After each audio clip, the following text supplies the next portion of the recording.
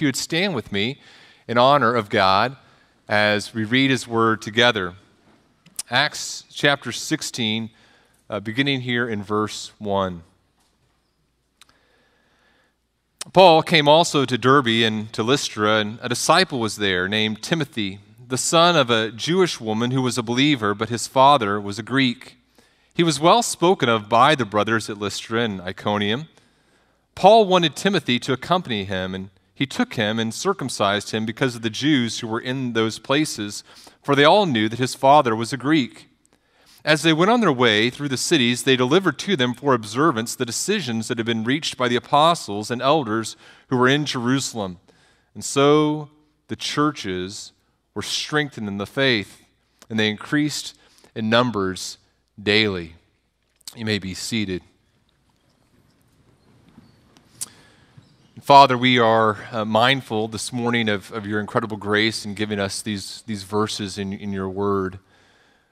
Lord, we are thankful for the work that you did in the early church to strengthen and establish that church, and we pray that you would do the same in our church, in our local church. We're trusting that the same Spirit who is at work in the lives of these believers will be at work in our lives, that the same ministry of gospel proclamation that you called your saints to in the first century that we also can engage in through your power and through your strength. We pray just for our time of looking at your word that you would cause our hearts to be sensitive, to be soft, to be open. We pray that we would endure the things you've called us to endure for the sake of your name, for your glory. We pray this in your Son, Jesus' name. Amen. A few weeks ago, my sister and her husband and their kids, a 3-year-old little boy, my 3-year-old little nephew, and twin 2-year-old nieces, they all came for a visit, and we just had a great time with them. It was so fun and getting to spend time with their kids. Their kids had never been here in Central Illinois before, and so it was just we had a great time talking with them and catching up and just being able to do things together. On the downside, we all got COVID. So my sister and I are still debating about who gave who COVID, but just between us, I'm pretty sure we gave it to her and her family, but I want them to come back, so I don't want to talk about that too much. But it was joyous on a lot of different fronts. So grateful to the Lord for that time with them. My sister and brother-in-law went away for a night, and so Whitney and I were able to watch just the little girls and our little nephew, and it was sweet on a lot of different levels, very beneficial on a lot of levels. One level, just sermon illustrations. I'm in a dry spell, got to be honest. I'm at that age where your kids are too old to be cute any longer, no offense, and I don't have grandkids yet, so I'm in a dry spell. And so just a lot of time with a little 3-year-old and a couple 2-year-olds, and so I'm good to go for the next year, just 24 hours with them. And one of the things that my little niece Ella did, that was super cute. She'd walk around the house, and she would see something, and she would get super excited. It'd be a toy or a book, and she would pick it up, and she would just hold it in her hands, and there'd be this moment of realization in her face, like the universe is a wondrous place, and I'm holding this toy, and then she'd just call out. She'd look at me. She'd go, "Look at me," or "Ook at me, ook at me," and she just look at, like, enjoy the glory that I'm experiencing right now in holding this toy, until she would see what her sister had, and then it would be look at her, and she'd grab it. But there was just that moment of, "Look at me, look at me, look at me," and it was super cute, very adorable, and it's understandable, I think, for a 2-year-old to have a very self-centered view of the universe, right? So the universe is good because I have something I want, and I want you to look at me and experience the joy that is this universe with me because I have this thing. So look at me, look at me. Very understandable in a 2-year-old. Now, what's cute in a 2-year-old is tiresome in an elementary age student, right? And it's it's intolerable in a teenager, So if my kids came into the room saying, look at me, I would assume they're either on fire or there was some sort of conversation we needed to have about not being so self-centered, right? But it's cute in a 2-year-old. Look at me. But as we mature, we don't call others to look at ourselves more and more, well, at least explicitly. We look more and more at other people and are aware of the world around us. And it's not true just as we mature physically, but as we mature spiritually as well, what should happen? More and more as we mature spiritually, it's much less about look at me. It's much more about let me look at others and see the needs that others have, and let me ultimately look to Christ and call others to not look at me, but to look to Christ. Because what happens as we mature spiritually is it's impossible for us to grow in Christ and to grow in our love for God and His glory and simultaneously grow in our love for ourselves and our own glory. In other words, as my passion for God's glory increases, it's inevitable that my passion for my own glory must decrease. That those things have to go together. I can't love my own glory and God's glory simultaneously. The more I love God and want to see Him glorified, the less I have desire to see myself glorified. And God in His grace brings us over and over again to like forks in the road in the Christian life, where we must choose between God's glory and our own glory. He brings us to those forks in the road in our marriages. Okay, I'm either going to glorify God or I'm going to glorify myself, and I have to choose to glorify God in this marriage. It happens in our work. We're called to the workplace, and we're in our jobs, and okay, I'm either going to glorify God with these decisions, or I'm going to glorify self. God's going to be exalted, or I'm going to be exalted. We can't both be exalted in this situation. I've got to make a decision here. In our friendships, in our gospel conversations, I got to either decide to glorify God and exalt His name and proclaim Christ, or I'm going to proclaim and exalt myself. I can't do both simultaneously. God calls us to glorify Him also through sacrifice. He brings us to these times, okay, you're either going to sacrifice of yourself, look to others, and glorify my name, or we're going to refuse to sacrifice and exalt ourselves. This morning, we're looking at a text where something kind of strange happens. In chapter 15, we saw that Paul is very against forcing the Gentiles to be circumcised. And now we come to chapter 16, and one of the first things he does in chapter 16 is he has Timothy get circumcised. And the question is why? Why is Paul so seemingly inconsistent? Why would he be so against circumcision in chapter 15 in the book of Galatians as written during chapter 15? And then now he gets Timothy circumcised. What's happening here? What's happening here is that Paul is focused on the gospel. He's passionate about the proclamation of the gospel. And the sacrifice that he calls Timothy to make, not only here, but throughout the book of Acts, that he calls others to make as well, is all about the proclamation of the gospel. In fact, here's the main idea that I want us to think about together this morning as we look at this text. A willingness to humble ourselves and sacrifice for others leads us to deeper and more joyful ministry for the Lord. A willingness to humble ourselves and sacrifice for others leads us to deeper and more joyful ministry for the Lord. What we see is that Acts 15 and Acts 16 are not contradicting one another. Both in Acts 15 and in Acts 16, Paul's laser-like focus is gospel proclamation. And the way that he engages in gospel proclamation, Acts chapter 16, and encourages Timothy to do the same, is through sacrifice, through considering the needs of others as we engage in ministry. And so what I want us to do is I want us to look at kind of three things. I want us to look at this potential gift that Timothy has, and then I want us to look at an obstacle removed, and then I want us to think about the fruitful ministry that Timothy begins to have. So let's first of all talk about a potential gift. And look at the text with me, verses 1 through 3, as we look at this ministry that Timothy has, and Paul sees Timothy's potential as he encounters him here in Acts chapter 16. Now, remember where we've been. Look at your Bibles with me, if you would. And remember where we've been. Remember, at the end of chapter 15, Paul and Barnabas have this desire to go back into the southern Galatia region and proclaim the gospel to to see how the churches are doing that they had proclaimed the gospel to before. And now there's that falling out between Paul and Barnabas, and Paul takes Silas and he begins to go back to these areas that he and Barnabas had been in before.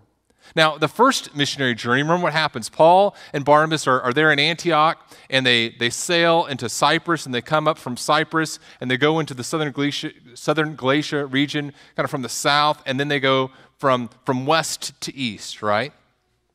Well, this time, look at the text. It tells us this. It says, Paul also came to Derbe and to Lystra. And what they're doing this time is Paul and Silas have come from Antioch, and they're going up through. We saw this at the end of chapter 15. They're going north, and they're going from the east to the west. Okay, so they're kind of traveling in the opposite direction that Paul and Barnabas went through the first time.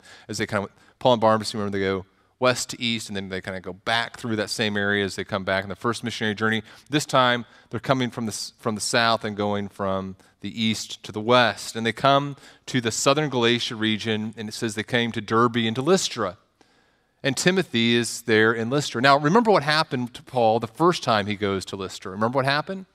He's proclaiming the gospel, and he ends up running afoul of the Jews there, and they stir up these people against him, and he's left for dead outside the town as they stone him. And now he'd gone back through that region at the end of the first missionary journey. Now he's coming back to that region again, and he hears about this disciple named Timothy.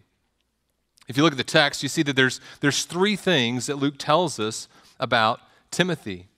First of all, it says that he was the son of a Jewish woman.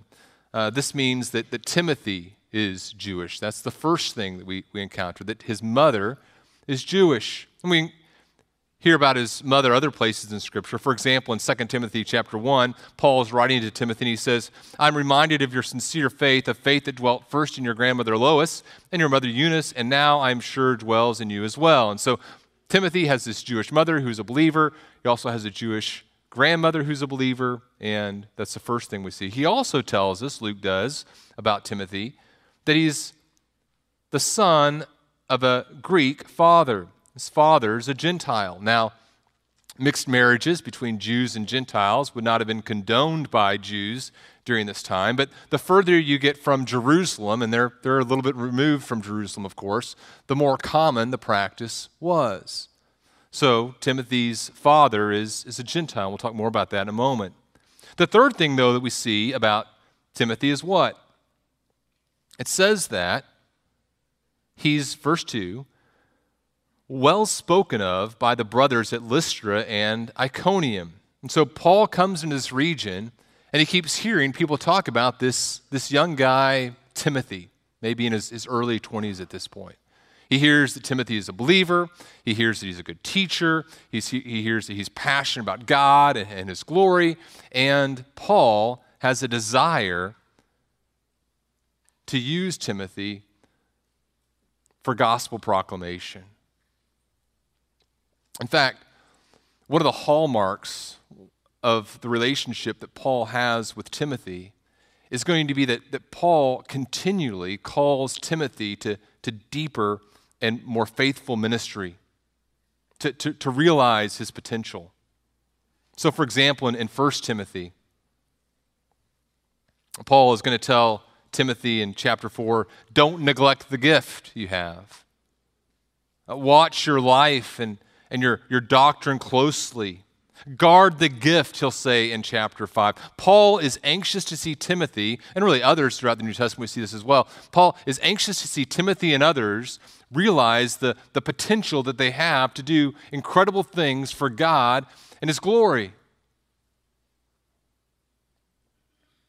There's a potential here that Timothy has. And Paul is excited about this potential gift to the church and the mission.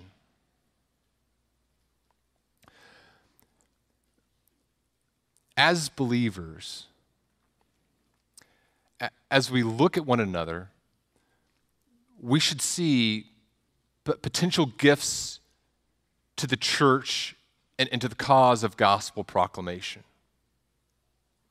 And we should be continually reminding one another of the potential that we have in Christ to do incredible things for the kingdom of God.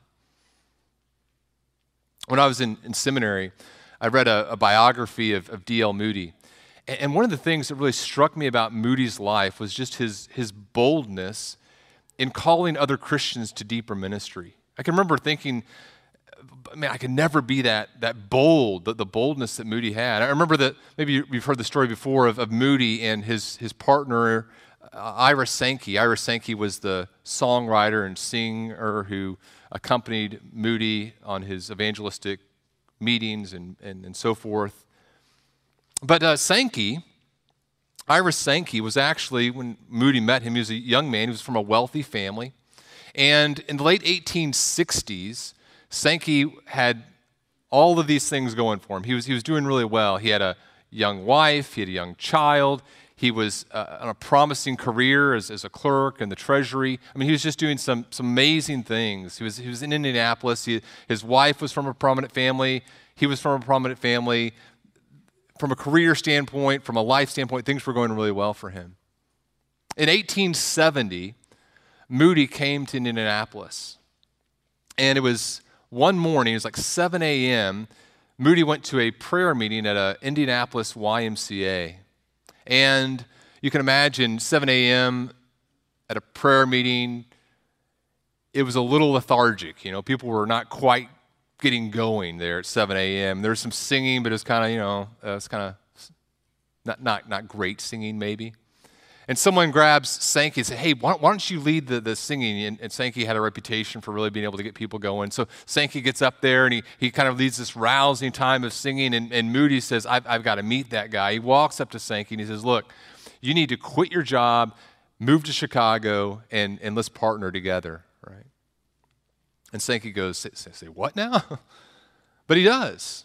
And that's Moody's boldness, seeing a person who has this incredible potential. And in fact, millions of people would attend their evangelistic services over the next decades, and millions more would sing Sankey's songs. And you think about all those things. Only eternity is going to tell us the full impact of that ministry. And it begins with Moody's boldness and seeing someone's potential and saying, look, this is the potential you have to do kingdom work. Now, I want to be bold like that this morning.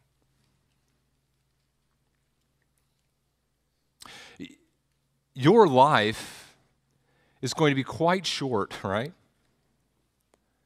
And by God's grace, we have this incredible potential to live lives now in the moment that will reverberate into eternity. I don't know if you had the same experience this morning, but this morning I just hear the kind of roar of the thunder, right? Kind of the beautiful sound as you get up and kind of hear the world going. I had this thought as I heard the thunder this morning. I thought, what's it going to sound like when Christ returns? And then you kind of begin thinking, okay, what if he's returning right now? And how have I failed? If the Lord were to return right now, am I ready, not just for myself, but for the people that God has given me to shepherd? Have I done a good job calling them? Look, you have potential. Don't waste it. There's this incredible opportunity to live a life of glory for the Lord. And if you think about Moody and Sankey's life, I mean, they've had books written about them, and I don't mean this rudely to you, but we are probably not going to have books written about our lives. However, in terms of eternal impact, whatever impact Moody and Sankey had in this life, you and I have the opportunity to have an impact of a far greater into eternity than Sankey and Moody had in this life. In other words, the amount of eternal benefit that your life can yield is beyond our ability to comprehend. My prayer for you is the same prayer that Paul prays in Ephesians chapter 1. Paul says, as he's talking to the people in Ephesus, the believers in Ephesus, he says, I pray that the God of our Lord Jesus Christ, the Father of glory, may give you the spirit of wisdom and of revelation in the knowledge of him, having the eyes of your heart enlightened, that you may know what is the hope to which he has called you, what are the riches of his glorious inheritance in the saints, and listen to this, and what is the immeasurable greatness of his power toward us who believe according to the working of his great might. By God's grace, as I look out in this room this morning, I see lives of incredible potential impact for the eternal benefit of ourselves, one another, and ultimately for the proclamation of the glory of God. There's incredible opportunity in this room. God in his grace has given us the Holy Spirit. We have spiritual gifts that we can use for the building up of one another that will yield fruit into eternity. We can proclaim the gospel into people's lives and see them worshiping God for eternity. There's a potential gift that exists.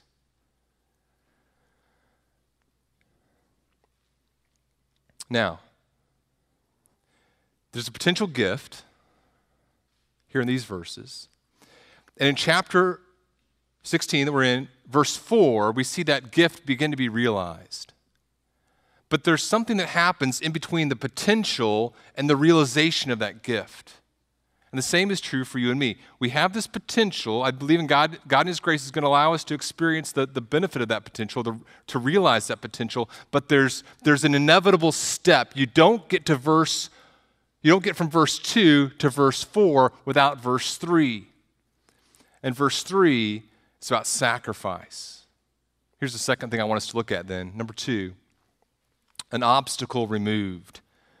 There's an obstacle to Timothy's ministry that needs to be dealt with. It says, the last part of verse 3, Paul wants to take Timothy, and it says, and he took him and circumcised him because of the Jews who were in those places, for they all knew that his father was a Greek. Now you say, whoa, Daniel. Looking at my Bible here, one of the beauties of expository preaching, we've been in chapter 15 for a while. And you say, Daniel, chapter 15 was all about don't circumcise the Gentiles. I mean, there's a big deal.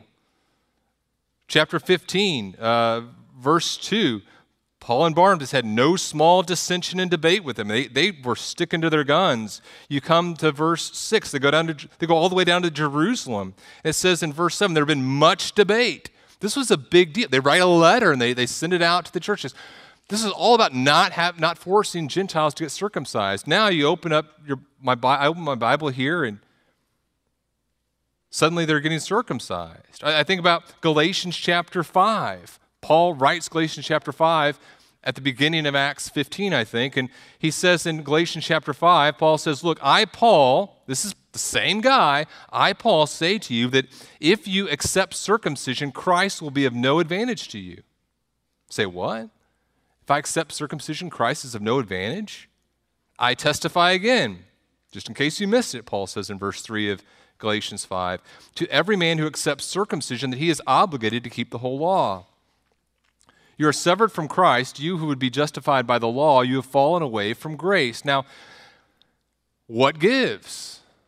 Paul is adamant that you don't circumcise the Gentiles. He has a big debate about it in Acts 15. He writes Galatians 5, Christ is of no advantage to you if you accept circumcision. Hey, Timothy, let's go get circumcised. What's the because? What's the reason? Look what it says about the because in verse 3. It says, he did it because of the Jews who were in those places, for they all knew that his father was a Greek. Now, how did they know that Timothy wasn't circumcised? Well, the beginning of the chapter tells us that everyone knew that in the area that his father was Greek and his mother was Jewish. I told you that because Timothy's mother was Jewish, that made Timothy Jewish. But really, more accurately, as the Jews looked at Timothy, they didn't see a Jew in good standing, as the Jews in that area looked at Timothy, they saw an apostate Jew, a Jew who had fallen away from being a Jew because he hadn't been circumcised. So when it comes to the gospel, when it comes to saying, okay, these Gentiles need to get circumcised to be truly part of the church, Paul's going to say, absolutely not. That's going to undermine the gospel.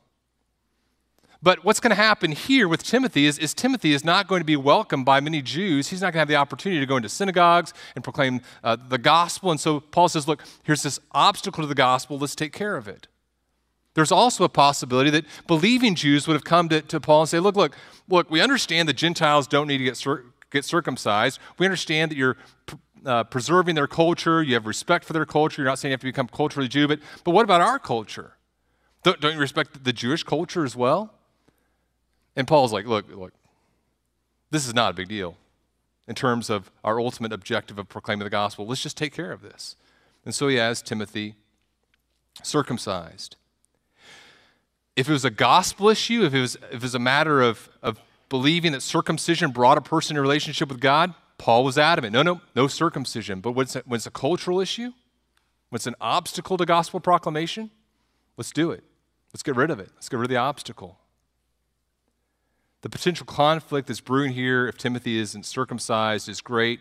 And Paul says, look, we want you in these circles among the Jews. We want you to not be viewed with suspicion. And so let's just take care of this. It's a laying down of Timothy's rights and sacrificing for the benefit of ministry.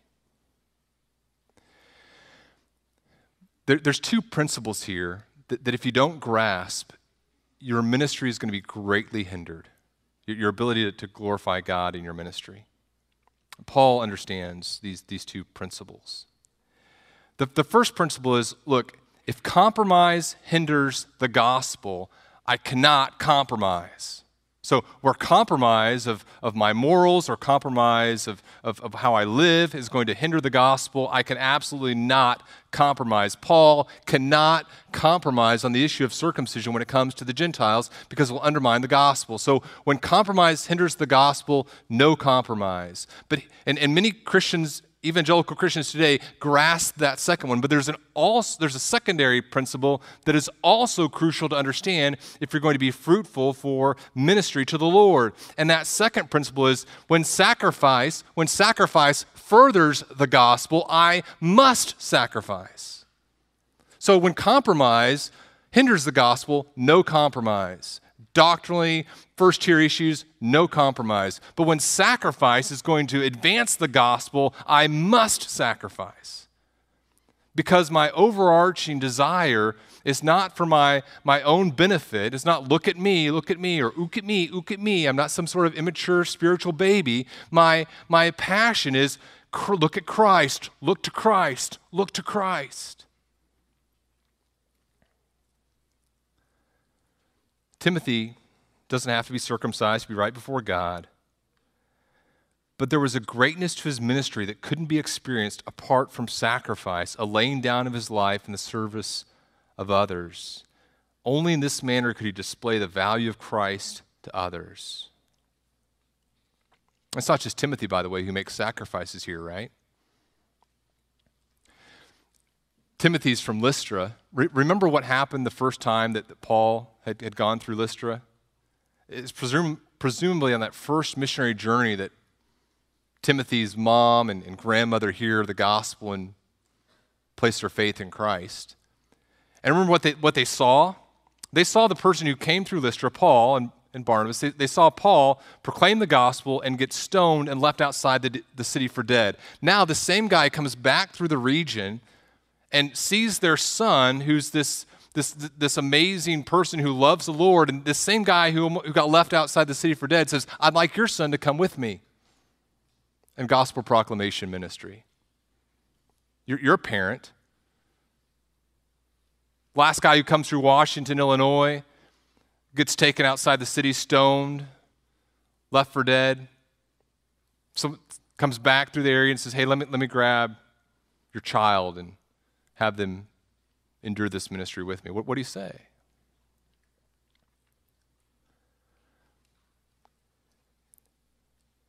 I want to spend some time meditating on what this crucial step of the Christian looks like for you and me, this crucial step of sacrifice. We have this potential for a fruitful ministry, but we don't get from the potential to the fruitful ministry apart from the step of sacrifice. And the sacrifice that God calls you to make, I don't know what it's going to look like. It's going to look different for each of you. Some of us are going to have to pay for the privilege of proclaiming the gospel by giving up our ease of life. Some of us are going to pay with our careers. Some of us with our popularity or friendship. Some of us are going to have to, by God's grace, be called to lay down our rights. I want to talk about that just for a moment, about laying down our rights, because we are in a culture that loves talking about our rights, right? We love it. Everybody's got rights, and we do, by God's grace, have some rights.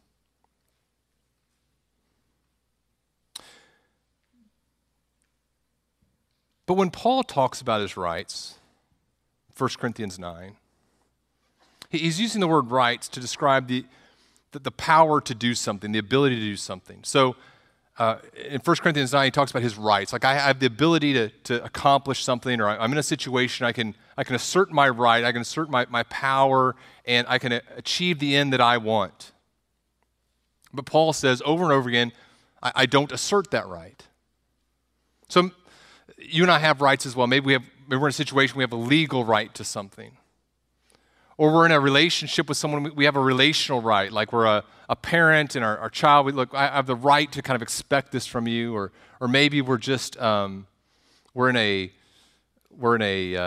family relationship and we have just the right of fairness, like, hey, last time you did the dishes, or last time I did the dishes, it's your turn to do the dishes, it's my right to kind of expect that of you. Whatever, the idea of right implies this idea that I'm in a position where I could exert my will, and I'd have the ability to get you to do something that I desired you to do, or I could assert my way.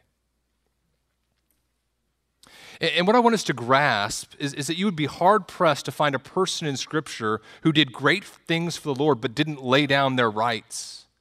Your rights are given to you not in order to force others to treat you in a certain way.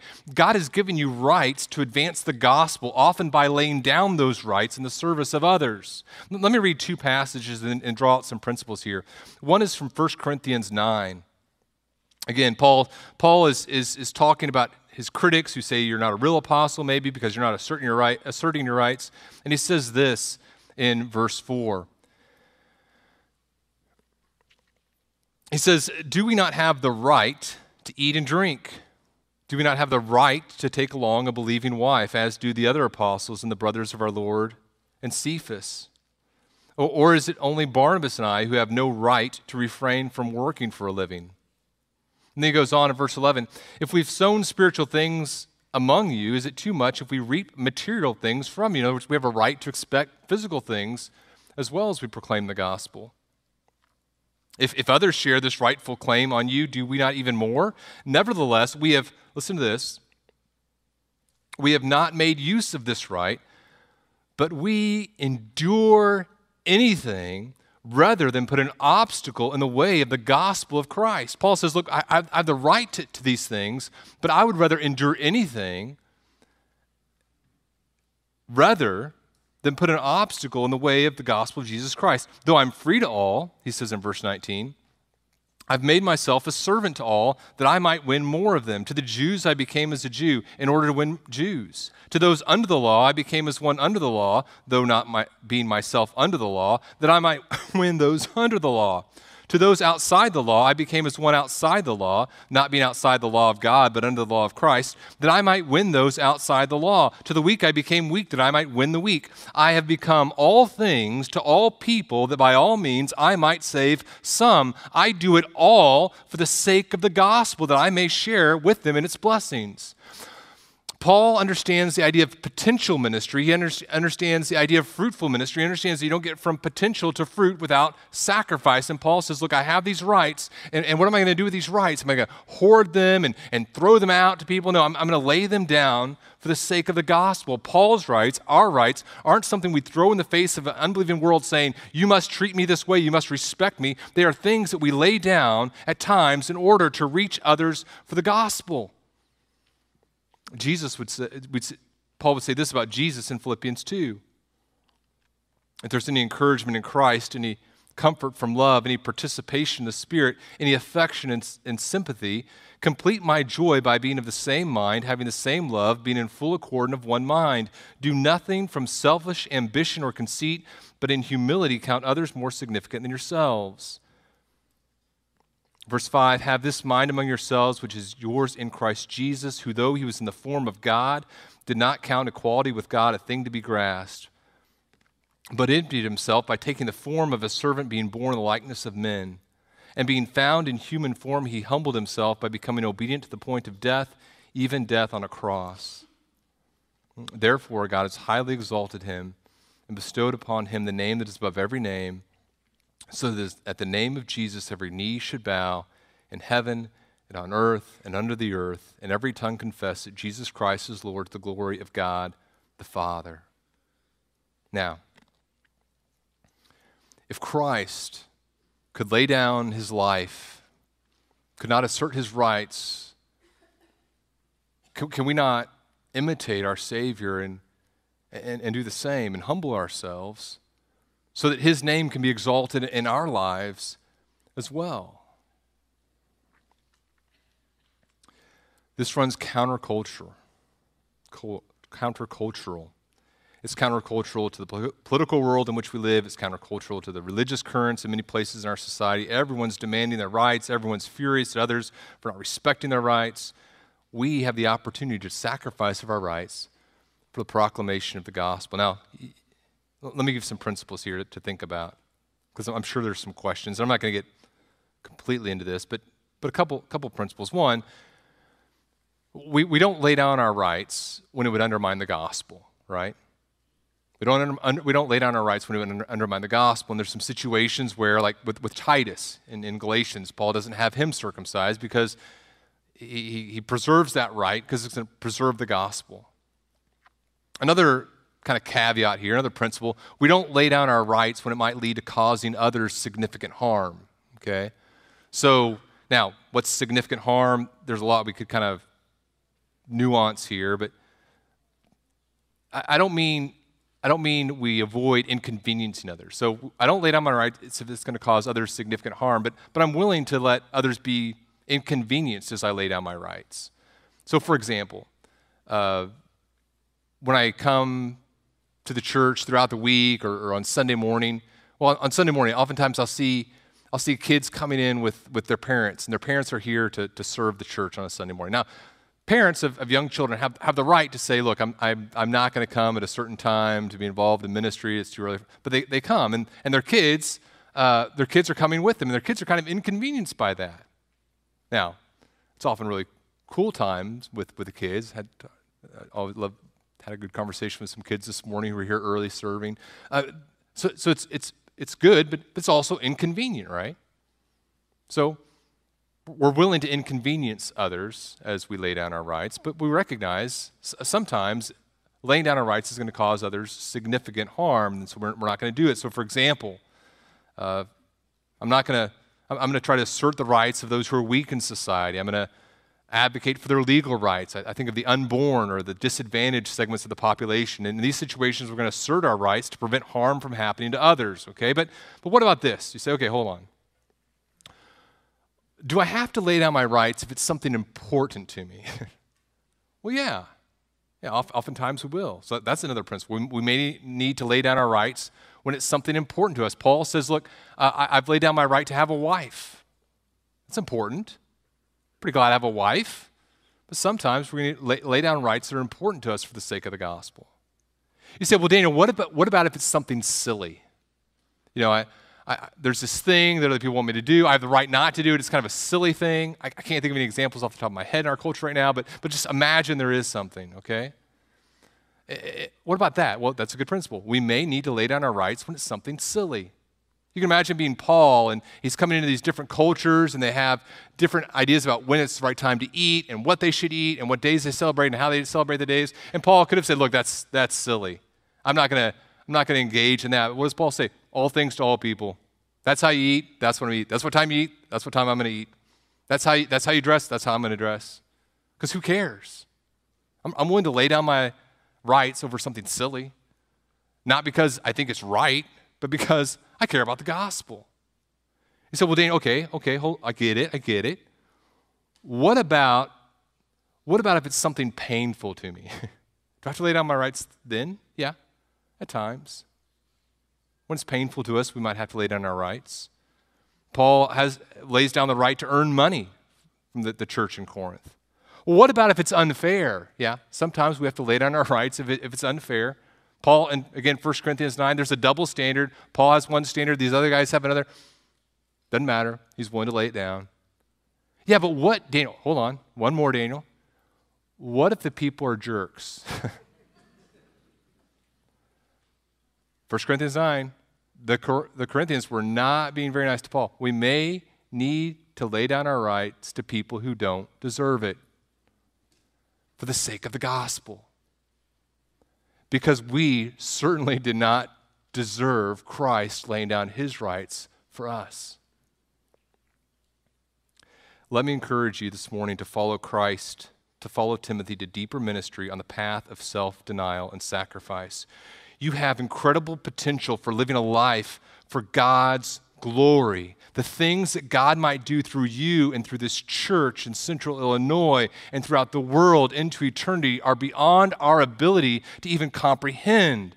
1 Corinthians chapter 2, what no eye has seen, nor ear heard, nor the heart of man imagined, what God has prepared for those who love him. Brothers and sisters, the potential is beyond our ability to comprehend.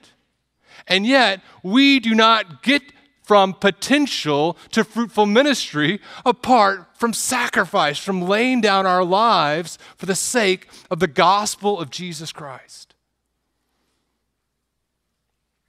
Third principle here, third thing to think about is a fruitful ministry, verses 4 and 5. What God does through Timothy is incredible as we go through the rest of the book of Acts and into the New Testament. And it begins in verse 4. It says they go on their way through this region, and they talk about the decisions that have been reached by the council. It says they deliver to them for observance the decisions that have been reached by the apostles and elders who were in Jerusalem. And then what happens? It says that the churches are strengthened in the faith. That there's a deepening of the faith of the believers as they deliver these things for them to observe, and here's how you live in obedience to God. And then more people are drawn into the church, and so there's this immediate fruitfulness of the ministry that would not have happened apart from Timothy's willingness to sacrifice for the sake of the gospel. Now, why? Why does this type of ministry require sacrifice? Why can't I just pursue my own interests and God get glory? Why does it require this type of sacrifice? I think it's the answer is that God uses sacrifice to reveal the value that we place upon him and help us to find our joy in him.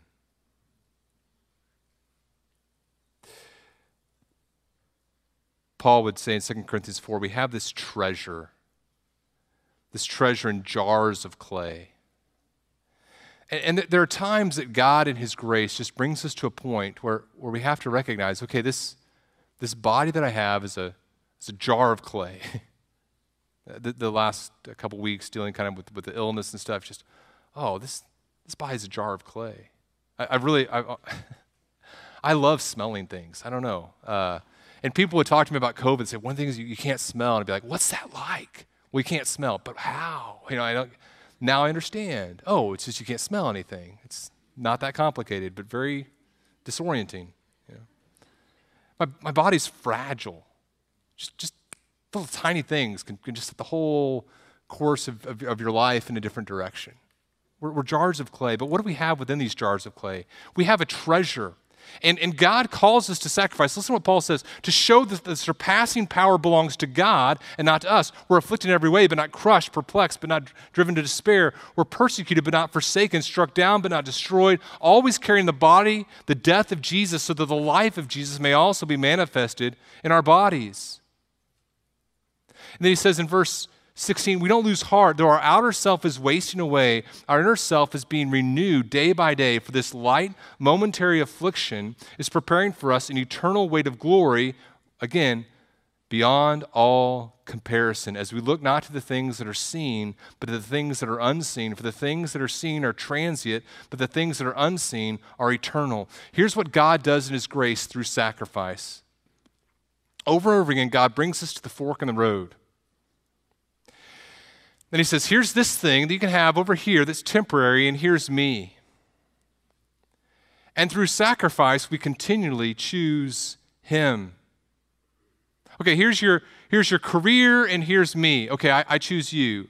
And what have we just shown? We've shown to ourselves and the world that God is of greater value. Okay, here's this family member whose respect you and esteem you desire, and here's me. Who are you going to choose? And we choose God. Okay, here's this neighborhood relationship you have. Here's me, and here's this relationship, and we choose God. And as we do it over and over again, it proclaims the greatness of the treasure that we have in Christ. And so God in his grace calls us to sacrifice so that we and others around us can continue to grasp the beauty of who Jesus is, the treasure that we have in Christ, and can prepare us to receive the eternal glory that we have in him.